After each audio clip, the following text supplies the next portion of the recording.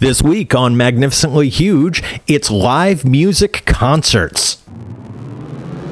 Welcome to the Magnificently Huge podcast with your hosts, Eric Reed, Brian Kruger, and Chris Ryerson. Three idiots who decided to slap an adverb together with an adjective to bring you one magnificently huge discussion each week about the movies and pop culture we kinda like, maybe even secretly love, before we ultimately crap all over them. We're not here to save the world, we're just here to make it weirder, one podcast at a time. This is Magnificently Huge. This next one is the first song on our new album. Everybody likes music, but I don't think that everybody necessarily understands the magic of a concert. I'm not talking about a show either, where you go into a little theater and you see a band you like play their stripped down version of their music. No, I'm talking about when you go to a football arena and the band has to fill it with visuals and really loud music, and it becomes a spectacle. It becomes a thing that you talk about because you got to be there and nobody else did.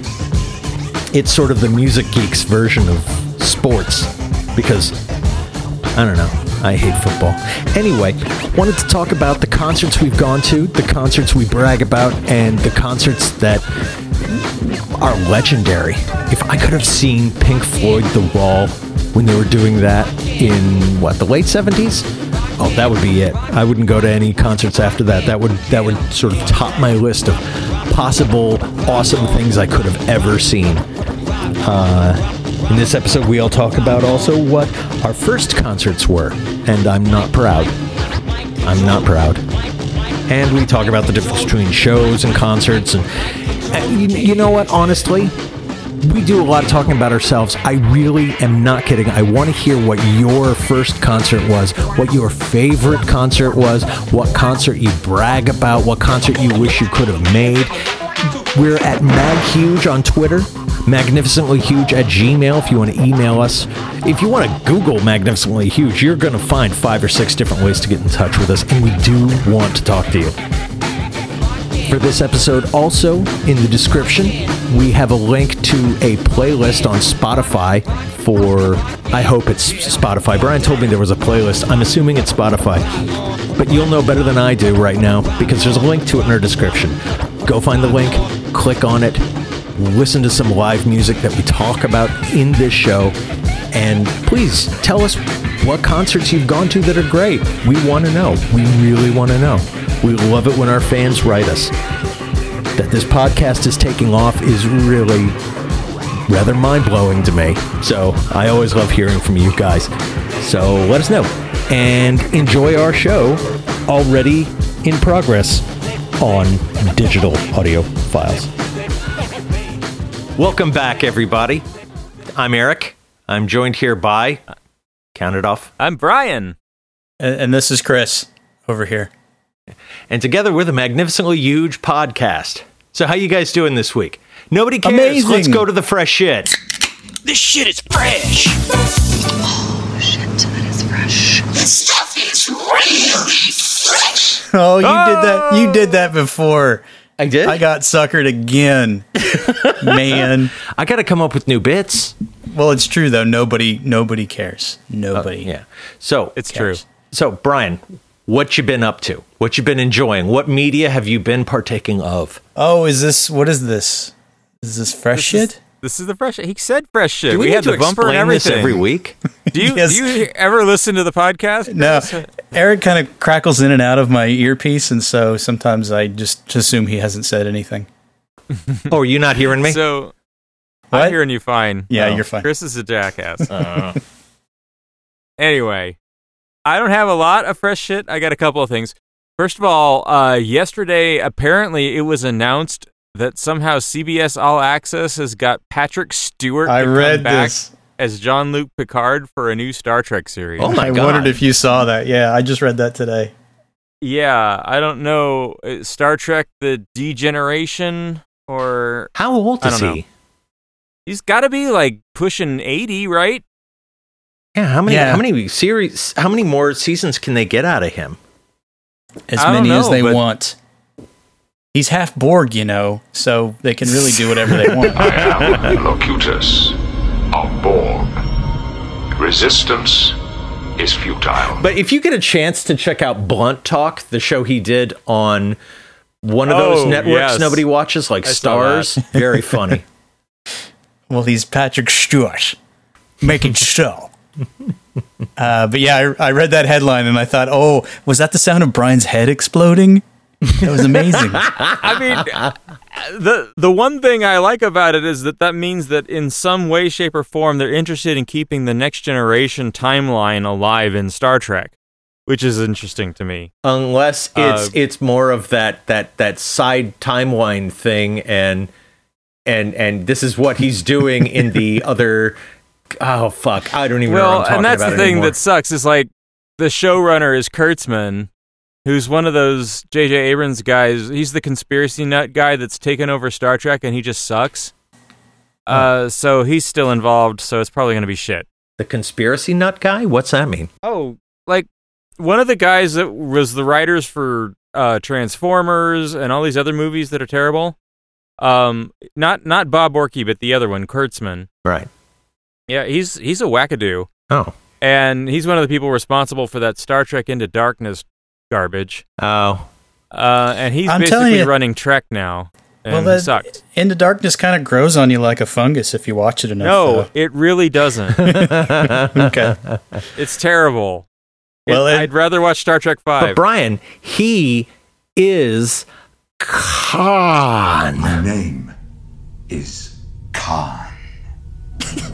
Don't you get it? Yeah, we got it. Khan. So, I did go to a movie this week. Yeah, you did, because that's what you do. I do. And this week, I went and saw Teen Titans Go to the Movies. Oh. Which is much better than it had any right to be. It's funny. Have you ever watched the show? No. Neither have I. I've not watched the show. I had no context going into it. I guess Jolene had watched it with her kids, so she wanted to go. It was a piss take on all superheroes, and it was hilarious. I mean, I've seen the trailer where they're making fun of Batman, like running behind them or something, and then they crack wise about all of the various Batman titles or something. Oh yeah, like the new Batman movie is called Batman Again. In this movie, it's a movie about how the Teen Titans want to have a movie, but no one wants to make a movie about them because they're sidekicks. Yeah. It's the kind of movie that has a song called Upbeat Inspirational Song About Life, sung by Michael Bolton, who voices a pastel tiger with a keytar that gets run over by a car. It's that kind of movie.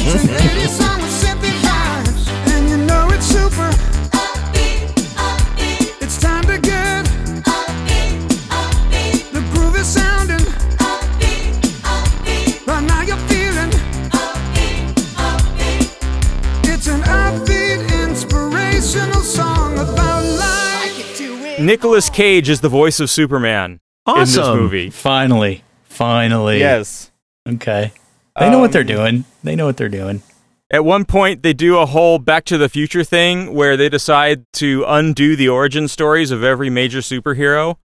And they have a great take on the Bruce Wayne's parents' death, and the way they defeat Aquaman's origin story is they drop one of those plastic rings that holds a 6-pack of cans together in the water, and it ties up baby Aquaman.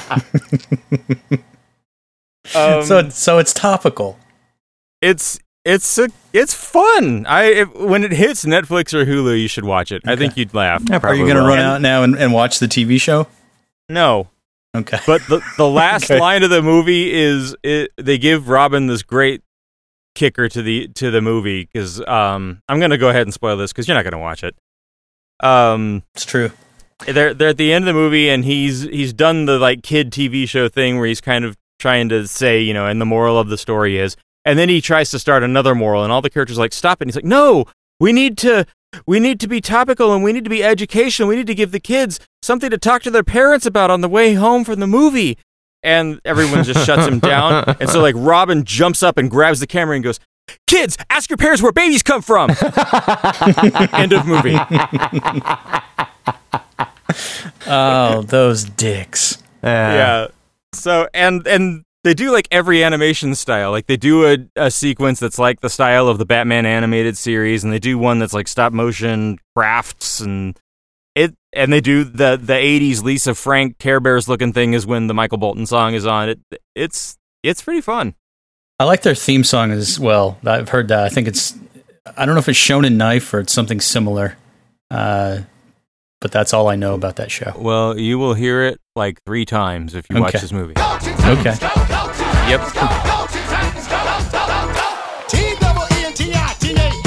We the real heroes taking down the big menace. Teen Titans flows, Teen Titans knows. Where there's real trouble, baby, Teen Titans go. Go, Teen Titans, go, go, Teen Titans, go, go, Teen Titans, go, go, Teen Titans, go. I'm going to run right out and see it right after I see The Spy Who Dumped Me. You know, I didn't go to The Spy Who Dumped Me. I went to Teen Titans. I am shocked. I was totally expecting you to go see the McKinnon movie. Damn it. It was like, okay, are we going to see Teen Titans, The Spy Who Dumped Me, or Christopher Robin? Teen Titans. That's a tough call, man. That was our decision-making process. That right there is the definition of the dog days of August. Oof. You know, I probably would have gone and seen The Spy Who Dumped Me had Mission Impossible not been last week, and I really didn't want to see a crappy spy movie after watching Mission Impossible. I think you should go see it and tell us how it is, because I read in like a New Yorker blurb for the reviews, and they say that the last act, action-wise, is par for par, almost as good, if not better, than Mission Impossible Fallout. That was the exact... You're lying. No, that's the exact through line that the New Yorker did. I don't So believe I'm you. interested. I'm intrigued. There's no way. The end of Mission Impossible is really good.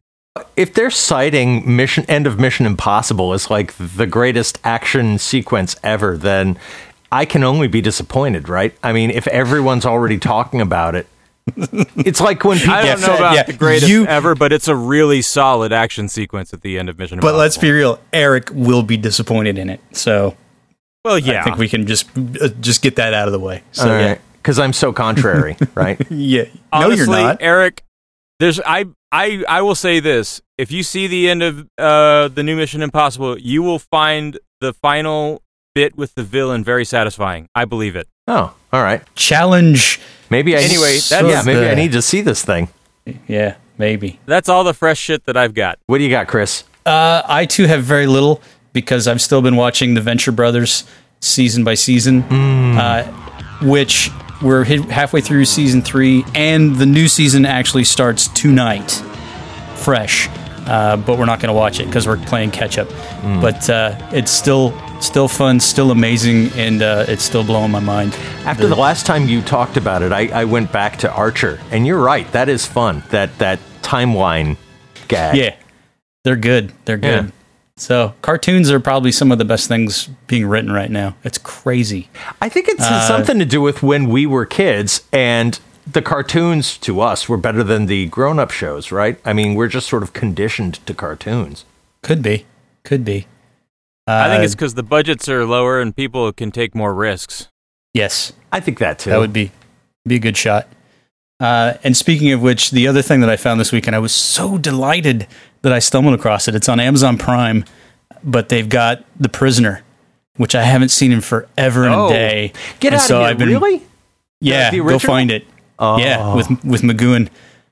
So I've been watching that. I'm only like 3 or 4 episodes in, but it's still flipping mind-blowing. I will not be and pushed, amazing. filed, stamped, indexed, briefed, debriefed, or numbered. I am a person. I am not a number. I am a free man. will not be pushed, filed, stamped, indexed, briefed, debriefed, or numbered. My life is my own. The episode we watched last night, I think it's the 3rd one, and I swear to God that where Christopher Nolan got his idea for Inception, because basically they take number 6, Patrick McGowan's Spy, and they sort of drug him, and then they have this process where they can invade his dreams, and then they can try to extract information from him. And I'm going, it's Inception. This is exactly what Inception is. Okay, as long as it's all free and you have access to it, everyone listening, if you're an Amazon member, watch A, B, and C. The episode A, B, and C. Yes. It completely predicts Facebook and Google predictive and analytics. The whole show is about predictive analytics, and it's fucking creepy. Because I remember watching that going, that does suck. good thing that can't possibly happen. Yeah, wink, wink. Yeah. This is very important to me. It is only a commodity. No. It's my future. You belong to me now. You were told there is no return. So this is the part where I cop to never having watched The Prisoner. Well, then you need to get there toot sweet and watch yourself some Prisoner. It's the best show ever. Yeah, but do it when nobody's home, because it's the kind of thing where you're going to be like, you're going to have a weird feeling of having to defend watching this very weird psychedelic show. And you just need to enjoy it on your own. That's all I can say. Well, the beauty of it is the whole thing is modeled on this weird Kafka-esque sort of motif. Let me give you basically I'm sorry, let me just give you the backstory. Patrick McGoohan was in this show on the BBC, Secret Agent Man, for 3 seasons, or 3 series as they do them. And for the 4th series, he said, I don't want to do that anymore. I've got this other idea. And they said, okay, do whatever you want. You're awesome. So he basically does a secret agent show, only it's about a secret agent who wants out and won't say why. And so they imprison him in this, town, village, where they try and crack him and find out why he quit. But they do it not with, like, the kind of ways you would imagine. It's very psychedelic. That's the only word. It's kind of a mindfuck. Yeah, it totally is. And it's definitely of its time, but you just kind of have to roll with it. Because the big villain of the piece is like this weird white giant bubble that just absorbs people. It's like how they keep everybody from escaping, from swimming away. Yeah, yeah, it's really fucked up, but so good. And just to keep in mind, the last episode pissed almost everyone off, and that's because nobody realized that the whole thing was a metaphor. You know, it's like none of it's really supposed to be taken seriously. And so in the last episode, he goes, all right, here you go. I mean it. It's a metaphor. Yeah. So, yeah, watch it if you can. But it's out there now, which was a nice surprise. Yeah. All right. And finally, I want to recommend a podcast series.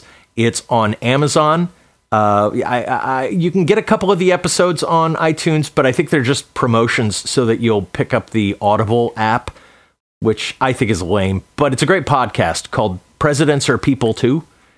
And they dig into one president per episode, and you learn all sorts of stuff about the presidents. And it's really neat. Oh.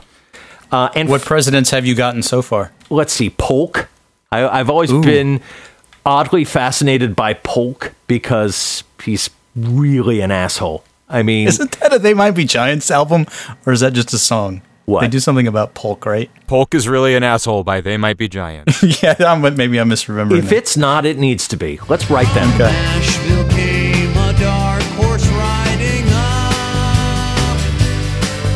He was James K. Polk, Napoleon of the Stone. Now, he came in with basically one agenda, and that was to gobble up Texas for the United States. Mexico wouldn't sell it, so we said, all right, we're going to start a war, and we just took it from him. Cool. We took a bunch of shit under him. He basically had 4 things he wanted to get done as a president. He got them all done in the first term, and so he said, all right, I don't need to run a second time, which is, again, weird.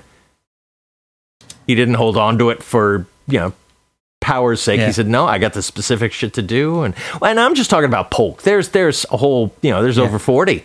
Well, I might add that I did back that up. It's They Might Be Giants is a song called James K. Polk from the album Factory Showroom. So you can go listen to it. Okay. Okay. Thank you. Yeah. Anyway, it's really interesting podcast, especially for the presidents you don't really know anything about, like Chester A. Arthur or Martin Van Buren. But anyway, I enjoy it. All the second raters. Gotcha. Yeah, I enjoy it. That's it. That's all I got. On with the show. Today, we're going to talk about concerts. Live music, if you will. Okay, I do have one question before we start to clarify. All right. Is there a distinction between a concert, quote unquote, or a show? That is a unquote? Good question. I would say they both count. Okay. But at some point we should probably dive into our favorite show and our favorite concert. Concert being great big stadium, impersonal thing. A show is a club or a small venue where the performer can make you out. I want to say this. The idea for this was inspired by going to see Adamant in Las Vegas last week, and the venue was so small. At one point, I started dancing just because I didn't want Adamant to feel bad. It was. Did you do the Eric dance though? Which is like. No, I don't have the energy for that anymore, especially when I'm faking it. It was not a very good show, and I don't think it was his fault. I think, it was just a lame audience, of which I was a member. Well, sometimes those smaller crowds are rough, because it's like that. People don't really know what to do. Yeah. It's not like a stadium show where it's just there's thousands and thousands of people, and so it doesn't really matter. And for Adamant, all these people were older than me. They were like the people when I was in junior high seeing him for the first time. These are the kids who were seniors in high school who were cool. And now the girls are all wearing corsets that give them those back tits, Okay. Where their fat kind of folds up around the side and pours out of the, The dudes all have either dyed hair or are bald. And a bunch of people all with the same look of I'm cool because I was into him when he was younger and better. That's so sad, isn't it? Yeah, and so the audience just was not meant for a good show. Okay, but there is. I saw him when I saw him in Portland a few months ago. It was a great show because nobody in that audience was like that. They were all sort of Portland hipsters who understood the power and the majesty of Adamant. So the ant. That's why I put it on the audience, not him. Okay. I guess cool. I don't have as big a problem with the middle-aged audience going to see the band they like because, I've been that guy. Mm-hmm. I just don't have the dyed hair. I don't have a problem with it. I'm just saying, the audience was kind of checked out. They weren't into the music the way I think he had hoped, and so the room was just felt dead. Okay. Yeah. But anyway, that's a show, a concert. Yeah, stadium, sports coliseum, big ass pain in the butt. I'm not a big fan of concerts as opposed to shows, but we'll get into that. Yeah, there's a Mark Maron on one of his recent stand-up specials on Netflix has a whole bit about seeing, I think it's the Rolling Stones. Mm-hmm. But doing sitting in back with his friend because they paid for the lot parking that's really close, and so then there's the whole debate during the encore about whether or not they should leave early to beat traffic. That's basically basically me, or presumably you guys as well, because you reach an age where it's fuck this, I don't need to stay for the preening encore. I am out of here. That happens more often than not now, but usually because the concerts I'm seeing are of bands I've seen before. Yeah. So let me jump into a couple questions. What was your first concert? And I think for this one, I really mean concert, not show. What was your first big deal? Big show? Yeah. This is one of my favorite things to humble brag about. Kiss. Go for it. Here it comes. The Kiss Destroyer Tour. Really? In the 70s, yeah.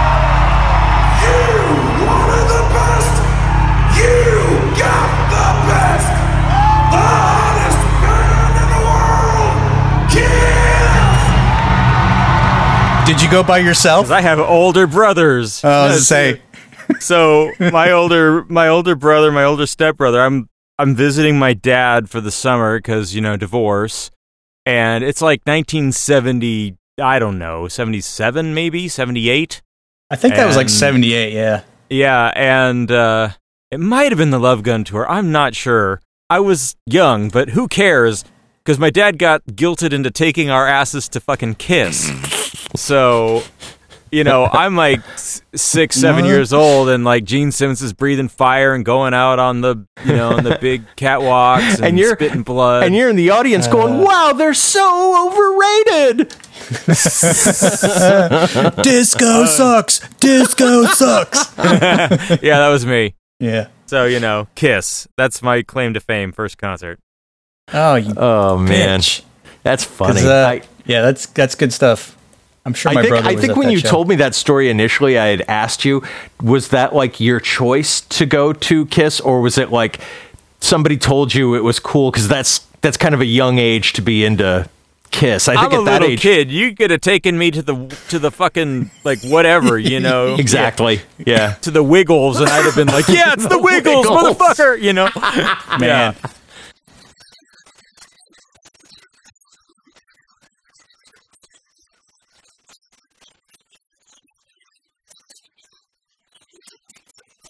How about you, Chris? Did you have like the Wiggles and Kiss makeup? That'd have been worth it. The first ever that I remember but don't remember because I was just little.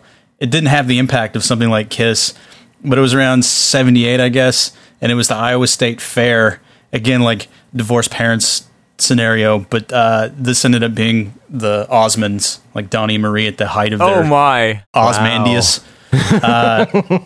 I honestly don't remember anything about the show. I'm sure it was a little bit country. I'm sure it was a little bit rock and roll. But beyond that, all I remember is seeing billboards for the other headliner that year, which was Styx, and being really intrigued by did you Styx miss and wanting out? to see that. And so I kind of feel disappointed. And I think Styx is underrated. I saw Styx a couple years ago, and they're still amazing. Yeah. Like really, really fucking good. I always enjoy Styx. They get a bad rap from a lot of hipstery types, I think, because they're so prog rocky yet not prog rocky. Yeah. It's a weird bag. So I've never seen him live, but I had a chance, and we went for the Osmonds instead. Because we're white. But I had You no never control get a over chance that. to see Styx. The guy, I mean, Dennis DeYoung doesn't tour with Styx, but Yeah. the guy that replaced him completely earns his job. Like, he is amazing. Okay. He's playing, his keyboard is on this like pole, and it can rotate 360 degrees. And Wow. and at some point, Wow. he he'll stand behind the keyboard, reach over it backwards, and play the solo to "Angry Young Man" or something backwards. God. Why? Like he's just because he's that fucking good, and he's a show off, and it's a great show. I thought it was Yeah, because people could play the keyboards. Here, you now play the keyboards now.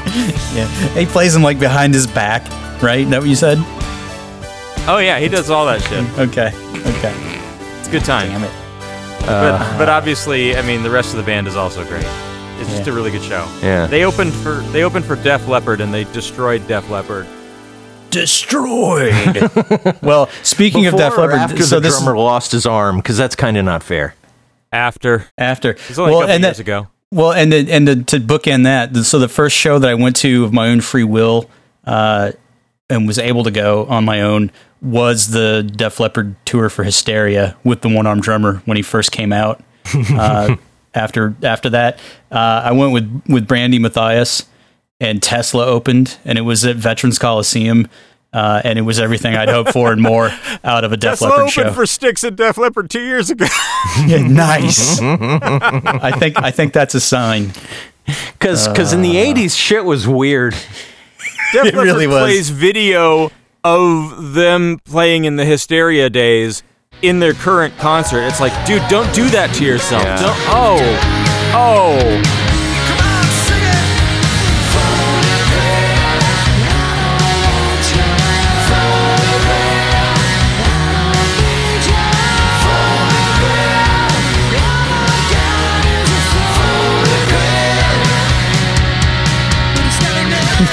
That's like being the guy wearing the T-shirt of the band to the show. Don't be that guy. Actually, that's Don't more be that like guy. that's more like Heather Locklear wearing a T-shirt of how she looked on T.J. Hooker.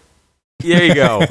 Pretty much. Okay. Yeah. Okay. Okay, so my first one, I gotta say, because I'm glad you brought up that thing about going willingly and not going willingly, because this sucks. For years, I have told people the truth as I understood it, which is that my first concert was the Rolling Stones, the Tattoo You Tour, 1981, the one that Yeah. makes everybody go, "Oh fuck, you got to go to! Oh, that's awesome!" Boo, that I was remember not- you showing up to the playground with the shirt. Yeah. Well, that's what you do. The day after the concert, you wear the shirt. Yes. And all the Yeah. kids were like pissed. Oh, how do you get it? Because they don't have a coolness test to get a ticket, you jerk off. I went to the show. Oh, but they don't? Nope. Damn it. Could have gone. But the thing is, I after a bit of, a few years of thinking about it, and, kind of like the people who realized that their uncle felt them up, I had a suppressed memory come out. My first concert was not the Rolling Stones. My first concert was Anne Murray. Oh, you poor bastard. Yeah. And Anne Murray molested Eric. And that That's was what we're learning not today. One of the concerts I chose to go to. It was just my parents saying, we've got tickets to Anne Murray. And of course, at the time, I know who that is because she's on every radio station. And I go, oh, famous person? Okay, neat. It's kind of like the way Brian saw Kiss, I saw Anne Murray. God damn! And I saw the Osmonds, so I think Brian wins childhood at some point on this contest. I think so. Yeah. Round 1, Brian Kruger. Oh yeah! Don't worry, you guys are gonna just waste me once we get to the 90s. Yeah, assuming I remember them. So yeah, that's gonna be a challenge all in of itself. Well, there is that. Yeah. A question, though, to consider. Why do we go to live shows? Because aren't we just like watching people? I was thinking of this during the Adamant show. We're just watching people play instruments in as close of the same way as they did on the album, only with inferior sound systems and in a room full of people. I mean, it's like a geek trick. It's not really... Not necessarily, though. I would disagree with you on that because not every musician is going to try to replicate what is on the album. Mm-hmm. And that's the difference between a live show and album. They're not always technically the same. Sometimes they take a lot of risks. And for instance, they'll change things up. Like one of my favorite live albums, and I think Brian gave it to me. It's the Devo, Now It Can Be Told, like 88. And they lead it off with what they call the sad version of Jocko Homo, and it's basically a low-tempo acoustic version of Jocko Homo, and it's totally different from the album song, and it works. They tell us that we lost our tail, evolving up from little snail. I say it's all just wind and sail. Are we not men? We are Devo. Whoa. And so if you get musicians that know what they're doing and aren't afraid to take a risk, then you'll get weird shit, and it's quite fun. And so it makes it a unique experience. And I think that's the difference between the live show and the album. And so not necessarily go hand in hand. So really, it just depends on what you get. A good concert is up to the musician to decide to stretch rather than just play. And of course, there's now this gimmick of my wife called it a gimmick, and I realized she was right, that they now tour an album. They will play like all the songs in order of an album. Yeah. And I'm like, that kind of makes sense, but then why don't I just stay at home and listen to the album, especially if they're not going to do anything different. Well, so this I think gets to the difference between the concert and the show, right?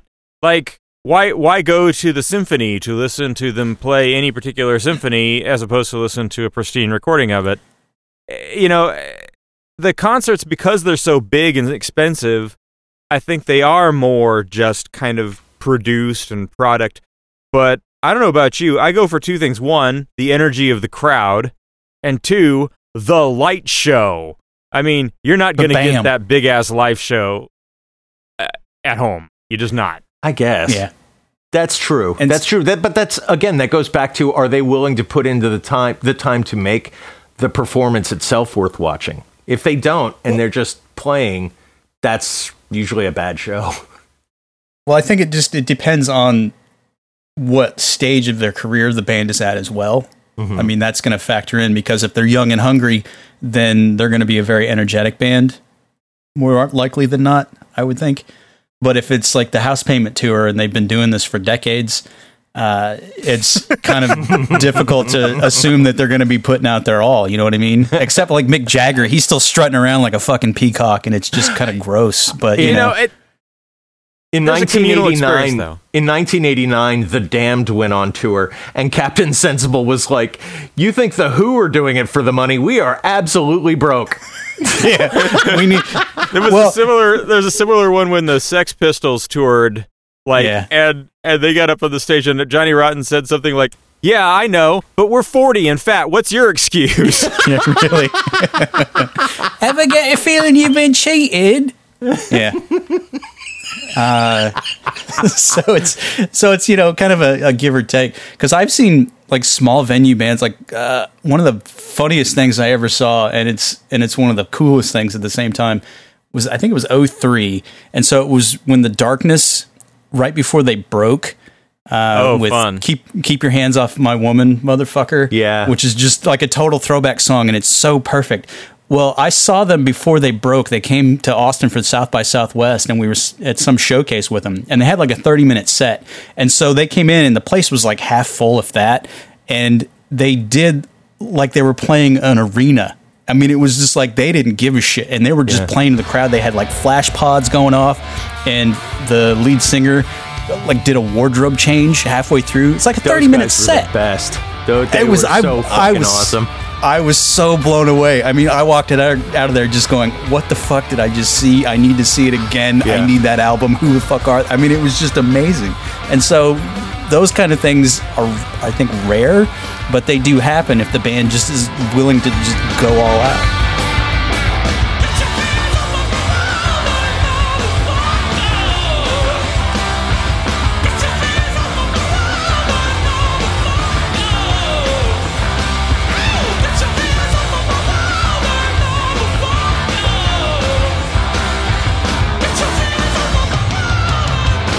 Yeah, they're the band. After I listened to them, I rediscovered glam. I was like, "Oh yeah, that's right. There's all this shit that's that good."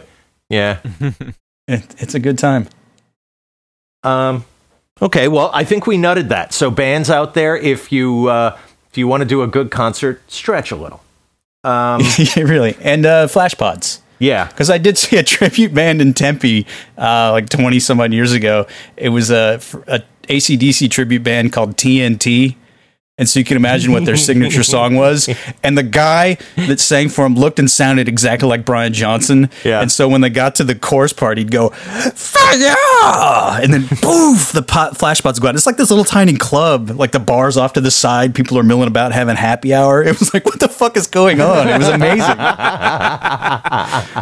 Well, so still, I like spectacle. That still won't top the real Whitesnake for flash pods. I mean, they topped themselves.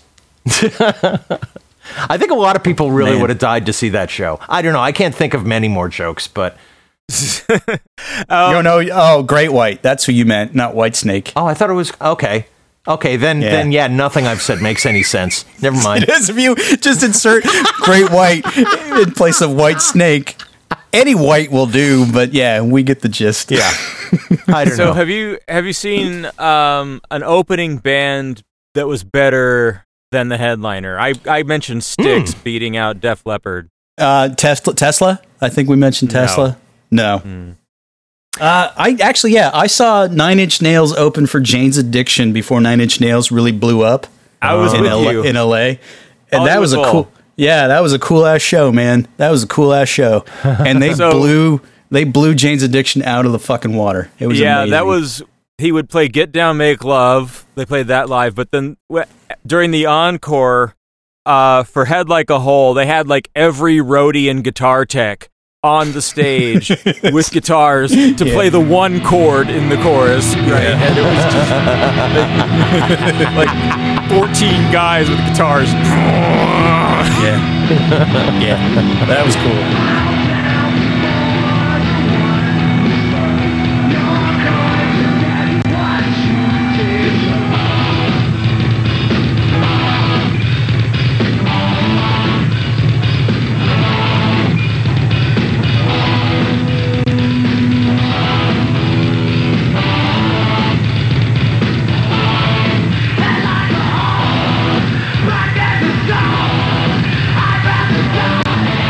Give you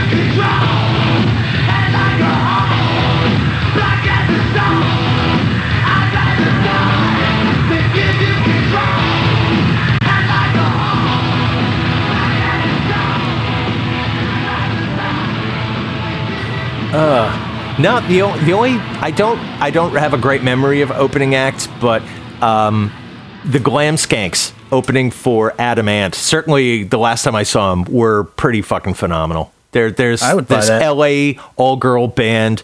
They're glam, they're rock, they're really good. They got swagger, man. They got swagger. Yeah, they're good. I think the only other examples I have of that are in shows that had a big lineup, and it was just one of the bands that played earlier. And I don't know if that counts as an opening act. Yeah, I don't know if festivals count. Yeah. Festivals, that's like a beast unto itself. Yeah, and I'll bet they shuffle like on cities. Because now that I think of it, I saw the Ramones and Blondie on one of those 80s reunion tours. I can't remember who Escape was from first. New York. Yeah, but I bet I was thrilled to see either of them. You know. Yeah. I did find my old ticket stub for that because I actually, if I'm full disclosure here, I keep all of my old ticket stubs just as a keepsake. And so I've got this jar full and I was flipping through it this weekend looking at it. And I'm like, I don't even remember that. Was I drunk? I don't know what that one is. What the fuck was that? I've got that same collection and some of them I look at and go, why did I save this? I don't even know what this is. What? Yeah. Is that a band? I think the best one that popped up was when I pulled off my ticket stub for Matchbox 20 because I was dating a girl at the time, and it was right when they were breaking, and I thought, oh, dear God. There's someone out there going, Coldplay? Okay, so yeah, that's a good one. Bands you went to because you were with a girl who liked the band. Yeah. Matchbox 20. Wow. Yeah. What have you got for that, Eric? AC/DC, but I didn't like AC/DC at the time. Now I have an appreciation for them, but at the time I was just trying to get laid. Did it work? So no. Bummer, man. Man, you had to sit through AC/DC and you didn't even have sex. God damn it. The nice thing, though, is AC/DC at is that gonna be a show, good live show. The nice thing is at that show I went, fuck, AC/DC is awesome. And I can't remember anything about the date, but I do remember getting into AC/DC as a result. Okay. Yeah, hooray! AC/DC is a good example of a band where you don't necessarily want to listen to the album, but the concert's probably the shit. I think that's also because AC/DC is one of those bands, I've said for years since that show, obviously, that they're a band that they've never changed their tune. They've never pulled a Metallica and decided to use like brushes instead of drumsticks to play softer. They haven't had a change of direction. They're like, we're ass kicking rock and roll, and we set the amps at 11. That's their thing. That's their story. Yeah. And it's just always good. That's the kind of stuff that sounds good live.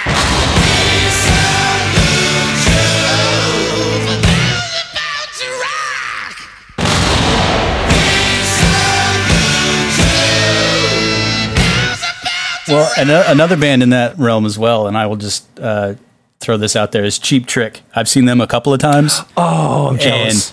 And they fucking kill. One of the shows I saw was one of the ones you don't like, Eric, where they do one of their albums for the whole show, because it was like a 3-night stand. Yeah. And they did the first 3 albums in a row, 3 nights in a row. And I caught the second night, which is, I think, In Color, if memory serves. And that's got Southern Girls and some other stuff on it, which I love. Yeah. And it's a really intimate show, and it was amazing. And then the next time was a couple years later. They just played a club, and it was just a raucous show. But Robin Zander was getting drunk, and as the show progressed, and so by the end he was sort of fall down, and they had to carry him off. And Nancy and I went around the side because she has been in love with Robin Zander since she was a kid, and we went around the side where the exit door is, and Robin Zander comes storming out, and he flung the gate open, and it almost cracked her in the face, and she's like, "Oh, that fucking dick!" So I don't know if she likes him anymore. Yeah. Just for the record, I don't. I actually like the tour and album thing, but it is a gimmick. That's all. Well, yeah, you just want to sell more re-releases. Right. It always coincides with, hey, we've got a repress thing. Why don't you go out and buy that thing now? Exactly. I mean, that's pretty much it. So that's all I'm saying. Yeah. So the band that I went to was because my ex-wife really liked the Dave Matthews Band. Oh, you poor bastard. 3 or 4 times. Hey, man, Mario. Here's the thing. First of all, at least they are trying to change it up. They do a lot of improvisation. So that's but how would you know? How would you know? Well, yeah. And the other thing is, The drummer for the Dave Matthews Band is a fucking awesome drummer. He's a machine, this guy. He's popping out all sorts of crazy beats, and he makes it look effortless, but he also is built like, one giant muscle. Right. Okay.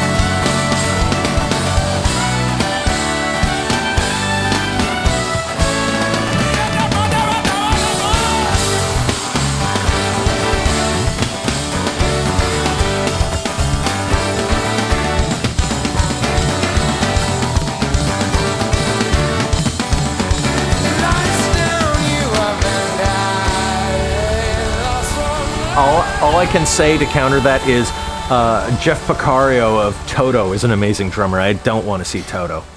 I challenge any of them. Right there. I challenge any of them to be a one-arm drummer. Take that. Yeah, but all their songs were half as fast afterwards. That's true. That's just math. The sad thing about the one-arm drummer is his whole kit is, triggers with his feet and whatnot. So he's triggering the samples from a Roland R8 drum machine, and he just sounds like a Roland R8 drum machine. Like, so they not just any drum machine, a specific one. Yeah. Well, but they didn't want to kick him out. I mean, they felt bad for him. That's kind of dickish. Oh, drummer loses his arm? Fuck it.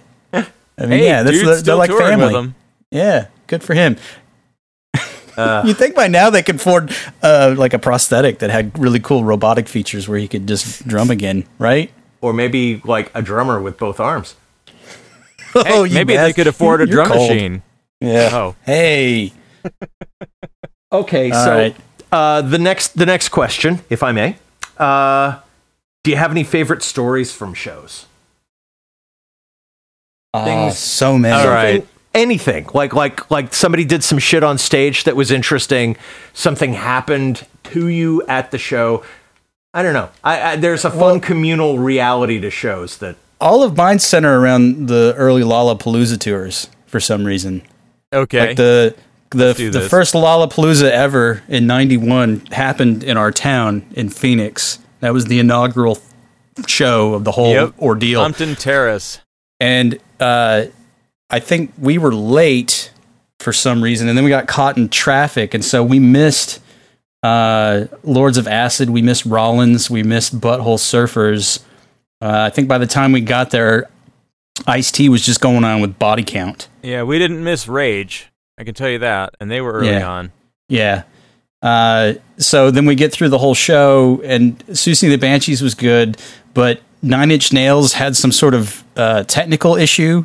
Yeah. And so, fucked up, so Trent Reznor stormed off and wouldn't come back because they couldn't fix it. He broke his keyboard on stage. Yeah. He just, had a full-on fit. And then by the time Jane's Addiction, the headliner, came out, they were so out of it that they were just, so sloppy. And then, played half a set before Perry Farrell just lost his shit and, just wandered off or something. I mean, it was just what? So the tickets were not cheap because it's a festival. I bought one for our friend Chris for his birthday. And then I think after Nine Inch Nails stormed off, because that's the band he really wanted to see, he just left. Just walked off. And where the fuck did he go? So, yeah, that one was not an auspicious start to the Lollapalooza thing. Oh, wow. I saw Jane's Addiction live in Phoenix before Lollapalooza, and they hadn't really hit yet. And it was just sort of like this. It was a club show. It was a real tiny kind of thing. But everybody, so basically slam dancing wasn't halted, and everyone was having a great time thrashing about to it. And I saw a kid I know from school with his girlfriend who's crying, and he's going, I'm sorry. And fucking, I still think this is a hilarious conversation despite the Me Too movement. She says, I can't believe you hit me. He says, I'm sorry, I didn't mean to. I was thrashing out. In the face. I know, I'm really sorry, honey. 3 times. It's what happened? Now I need to know what happened.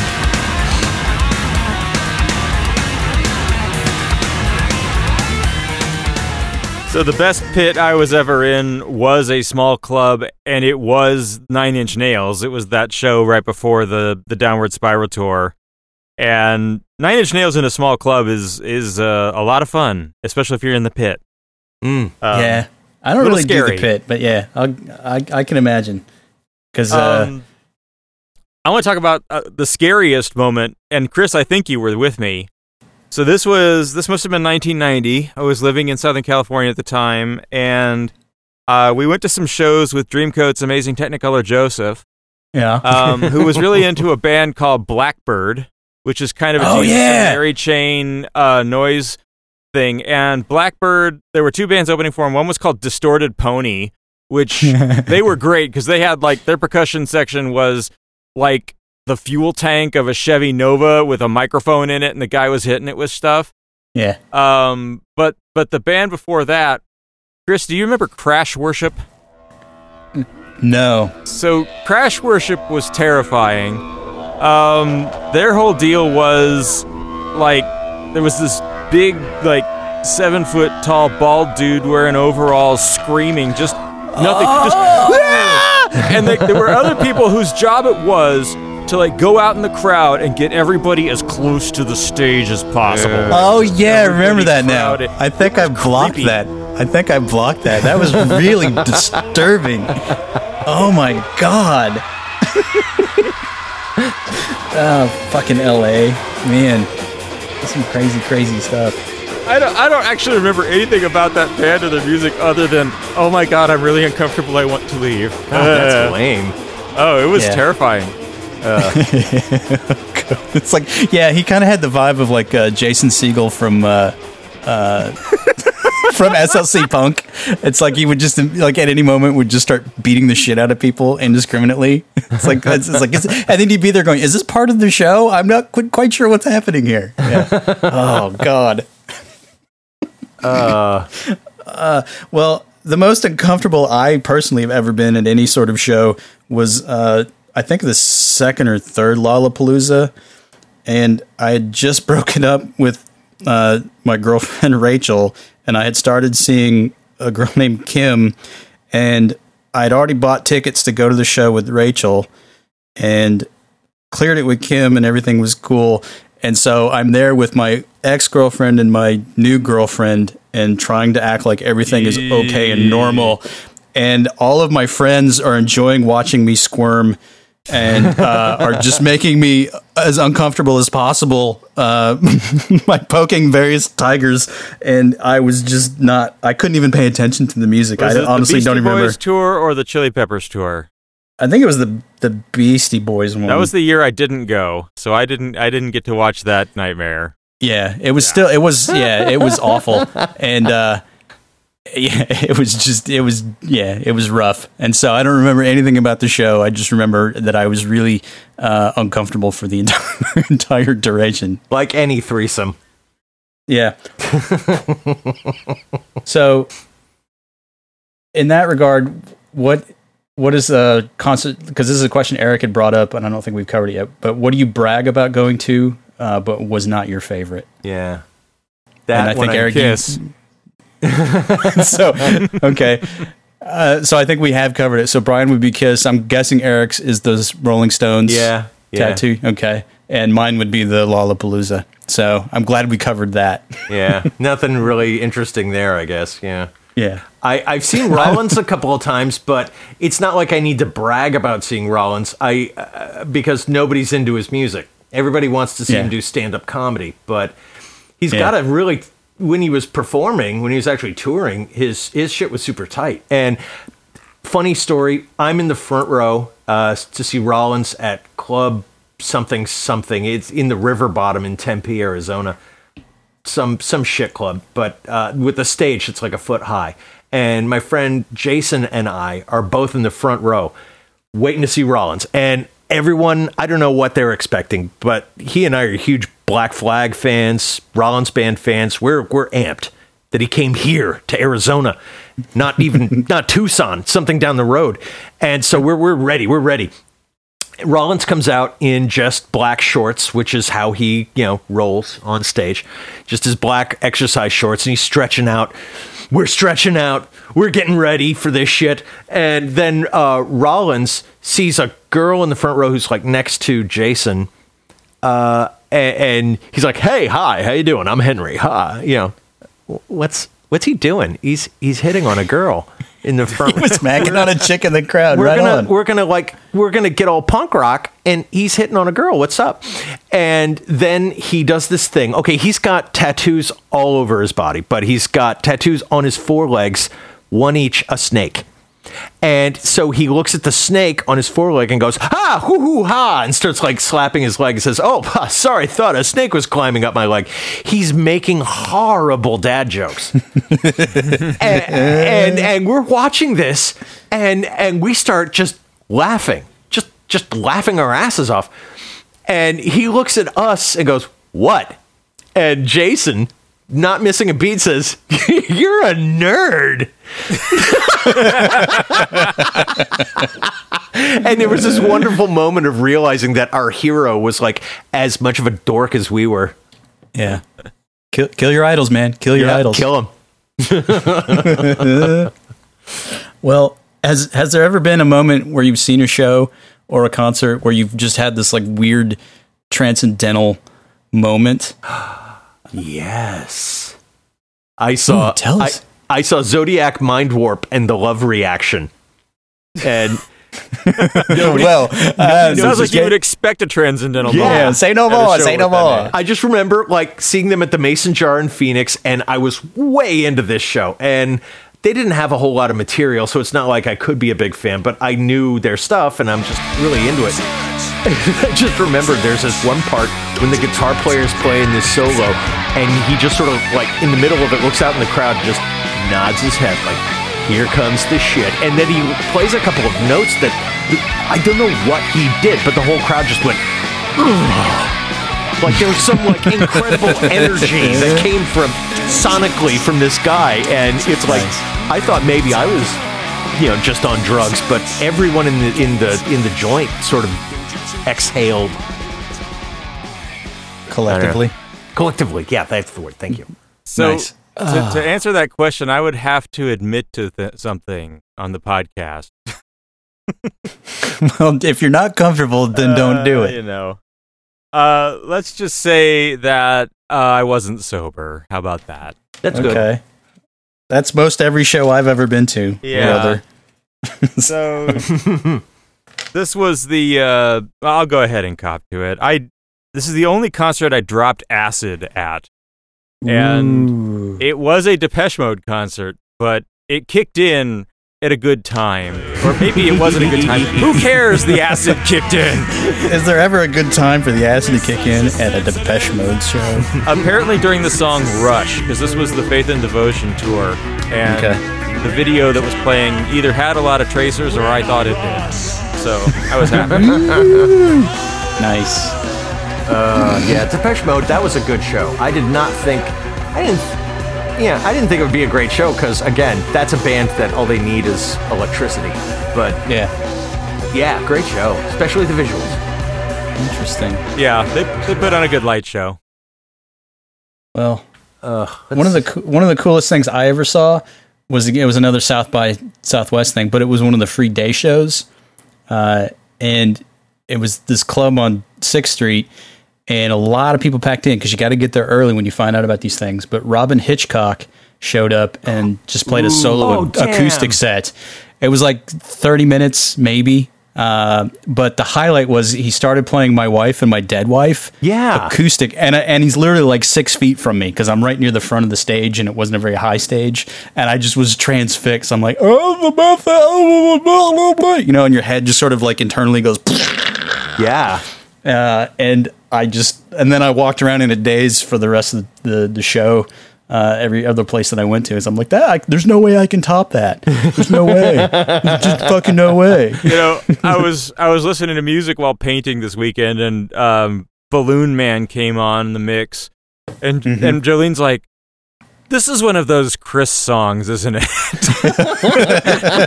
It really is. I love Globe of Frogs, man. I have that album. Still, I love it.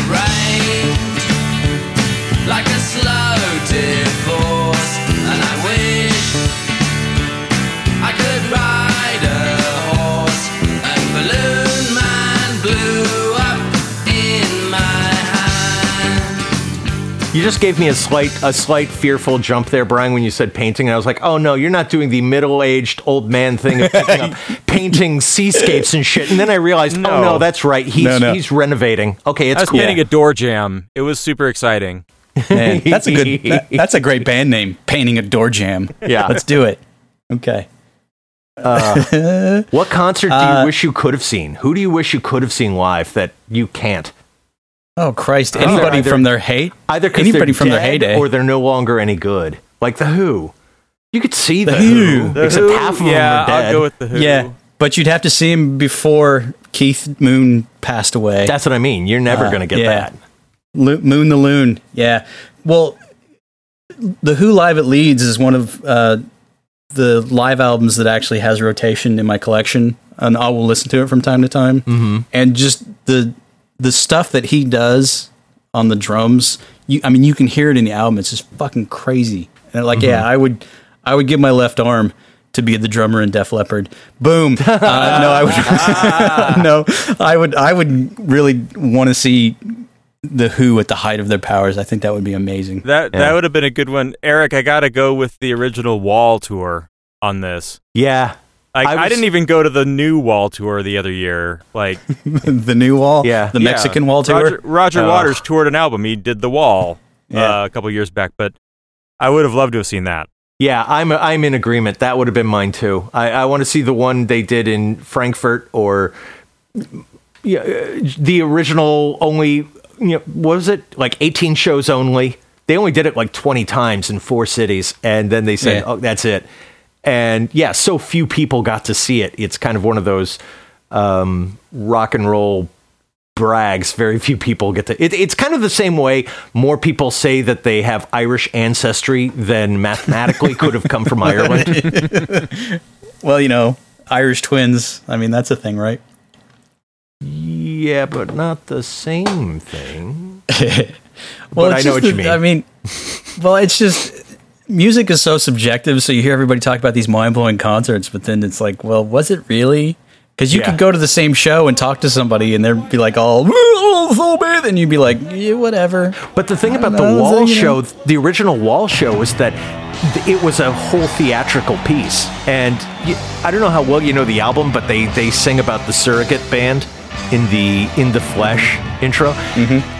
There is a surrogate band. There's a second Pink Floyd, and it's the session musicians wearing these plastic masks so they look exactly like the members of Pink Floyd, and they're playing on a substage inside of the Wall, and you think that's the band, and then they cut to the next song, and the same band is now over here, and you go, how in the fuck did that happen? Well, because they're mind fucking you the whole time.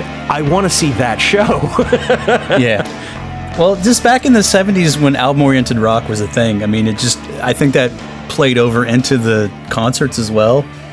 So I think they were just much more of a spectacle, and not like a Beyonce kind of spectacle or a Madonna kind of spectacle. I mean, it was like they did like theatrics, but they still managed to play the songs and sort of tie everything in. I mean, that's the kind of thing I would love to see. Like any of the bands in their heyday, really. Yeah.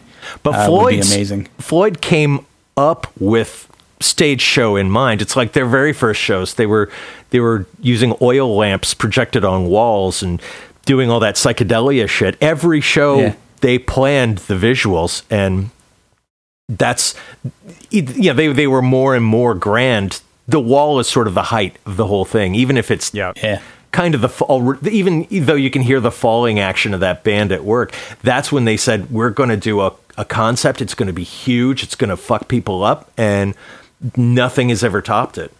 Yeah, the Wall. Bang, the bang. Wall still sounds dangerous. Yes, like 40 years later, right? So, I want to turn the questions on its head. Brag about some shows. Ideally, shows that can't be repeated. I saw Fugazi.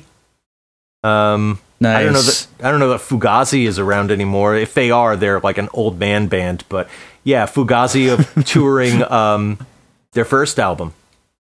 Old man band. Yeah. Where everybody like walks around going, I used to be punk rock, but no, they were touring their first album, and it was a good show, despite the fact that Ian MacKaye kept like passing judgment on the audience for dancing. You got to listen to the words, man. This is important. It's about rape. You know, it's like, Jesus. Yeah, I hate dude. people. Why don't you play some Minor Threat, please? I'll pay for this. Yeah. Yeah. Well, I mean, it's hard to pinpoint because some shows are just really good, but it's sort of like you're just there because you kind of have to do it. Like any Beastie Boys show was always awesome, but I honestly couldn't tell you how different each one was because it's just, you know, they're good. But I hear this question like the White Unicorn question. Like if you could have been at Live 8 and seen Floyd original lineup play that one time, right? That would have been amazing. So I have two of these, and I think you are at least one of them, Chris. The Of Pixies course. played Mill Avenue. Yeah. Oh yeah, I heard of that. Wasn't it like it was like Per Ubu open, right? Yeah, and it was just like this little like park. Yeah, it like, literally was like a tiny little square. The size of weird. where a building would go, but there wasn't a building there yet. And Yeah. it was the Trompe Le Monde tour, so Kim Deal is still around. Yeah, And- it was right before they imploded. Yeah, that was right before great. U2 killed them. Yeah, I've got the ticket stub right here, Brian. It was Friday, November 1st, 1991, 7:30 p.m. Ooh, Boom. look at that. And So that's we know where we were. That was a once in a lifetimer. And then the other one, Chris, 1987, the Arizona State Fair for $6. I got to see Oingo Boingo. Oh, nice. I was at Boingo that Alive show. tour. I was at That was goddamn the show. shit, right? And you didn't know it. Danny Elfman is like playing a xylophone and singing, and somebody hits him with a shoe, and he just keeps going. Like, it's beautiful. Yeah, it's crazy how little that is. $6. Like that Pixie show, according to this ticket stub, was like $16.50. Do you know that show like that nowadays would be like $50? Yeah, a lot more than it's that. killing me. Yeah. Well, the coolest thing I think I can think of, well, one of them, but one that stands out, it's when REM was touring the album. I think it was the Green album. It was the one in '89, and they were top shit. And they were touring with Robin Hitchcock and the Egyptians, who was doing Queen of Wasps at the time, was the album. And so Robin Hitchcock and the Egyptians opened. So I got to see Balloon Man live in front of REM. The best thing about the show, though, was that that was the weekend that our friend Toby was touring schools out east, like Yale and Harvard and whatever. And REM was his favorite band next to Robin Hitchcock and the Egyptians, so that's like tailor-made for him. And we were giving him so much shit. And then years later, I realized that, he missed that show, but he got to go to fucking Yale. Oh. Yeah. So we're not going to... Toby is actually a listener to the show, and we love you, Toby, but we're yeah, okay, fine. You win at all the things, you bastard. Really. And But now you'll he never teaches see high that school show. on Venus. Yeah, really. Pretty much. But in all fairness, I mean, it was a really good show, and it's too bad he missed it because that literally was his two favorite bands at that moment in time. But you know, he can always watch the video, I guess. But it was a good show. It was really, really solid. I saw REM on the Monster Tour, which was the last tour they did with their full lineup. Before Peter Buck had his aneurysm or whatever? Well, they actually called it the Aneurysm Tour because, Really? but they just, because Monster was a pretty rockin' album, they played like hard the whole time. They went for all the fast stuff, which was a lot of fun. Okay, cool.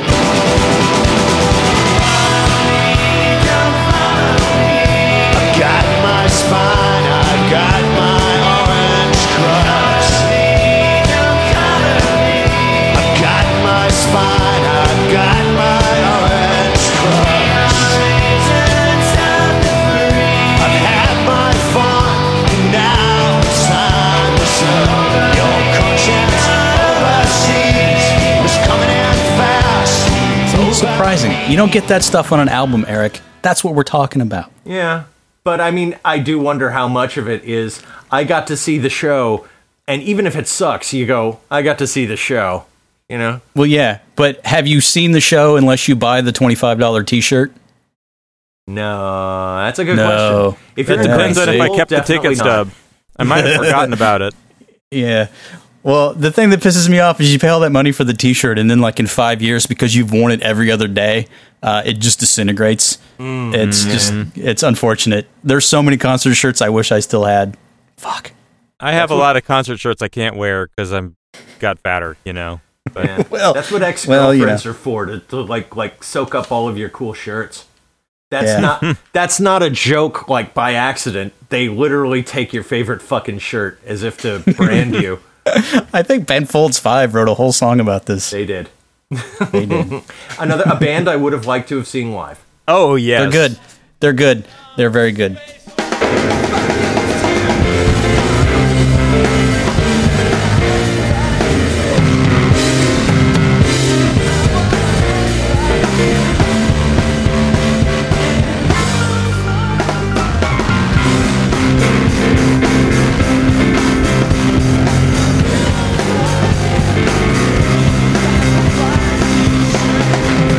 I can't think of too much more to add to this subject.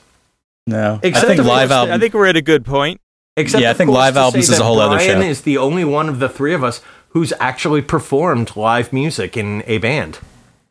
That is true. And I love the story, if you would please tell it, of running around the stage. Okay, yeah. So, that was it was part of a bunch of local bands that just tried to put together a show. I think we called it Local Palooza or something god awful like that. Wow, we were just that's playing really some catchy. random That's some really park. catchy. Yeah, whatever. But yeah, we had a song. It was always the next to last song in our set. And What was the band? The band was, originally it was called Frame 313, named after the That's frame right. of the Zapruder film where Kennedy gets shot in the head. That's punk rock. But Yeah. we eventually renamed to Naked Lunchbox. Okay. And I think we were still Frame at the time because I think Chris was still in the band. The song, And for a little while, you were Fram 313 because they misspelled it, right? That was funny, too. Like at some gig, it was like, who's Fram 313? That's like an oil filter thing Exactly. or something. I don't know. Yeah. but yeah, there's a break in the song. The song was called Freedom Child, and there's a break in it where I didn't have anything to do. And this was the concert where I was wearing my Negative Land Christianity is Stupid t-shirt on stage.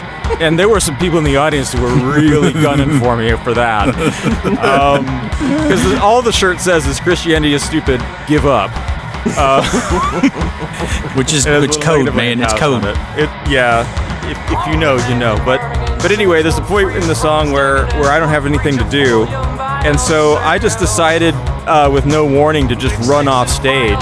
So I just bolt stage right, and the rest of the band is like, what the fuck? Where did Brian go? And I run around the back of the stage, jump back up on the other side of the stage, tear across, and barely make it to the keyboard to hit my next downbeat. And everyone in the audience cheered because everyone was like watching. We could see the whole thing. We were like, why? Why not?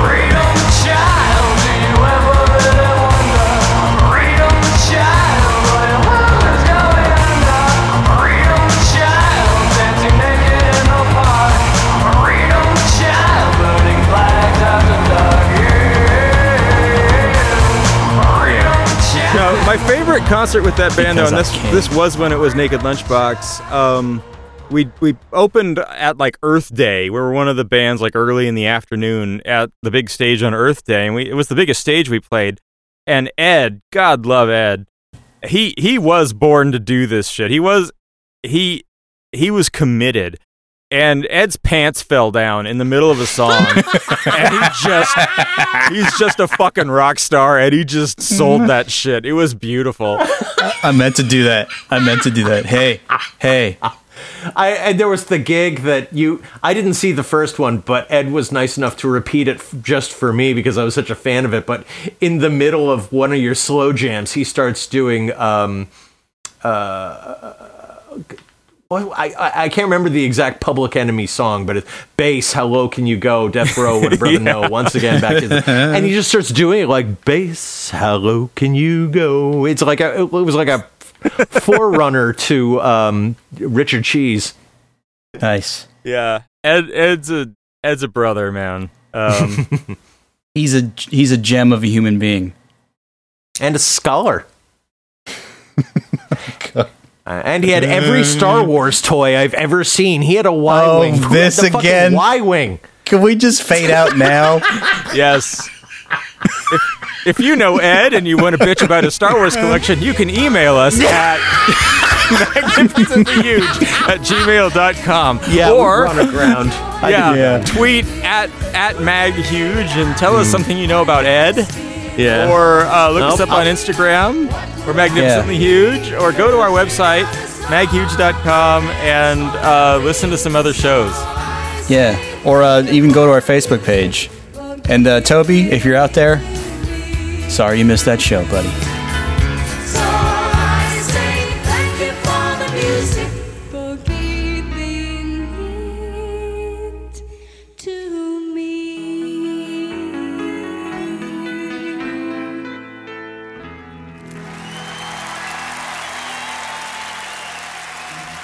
Thank you very much.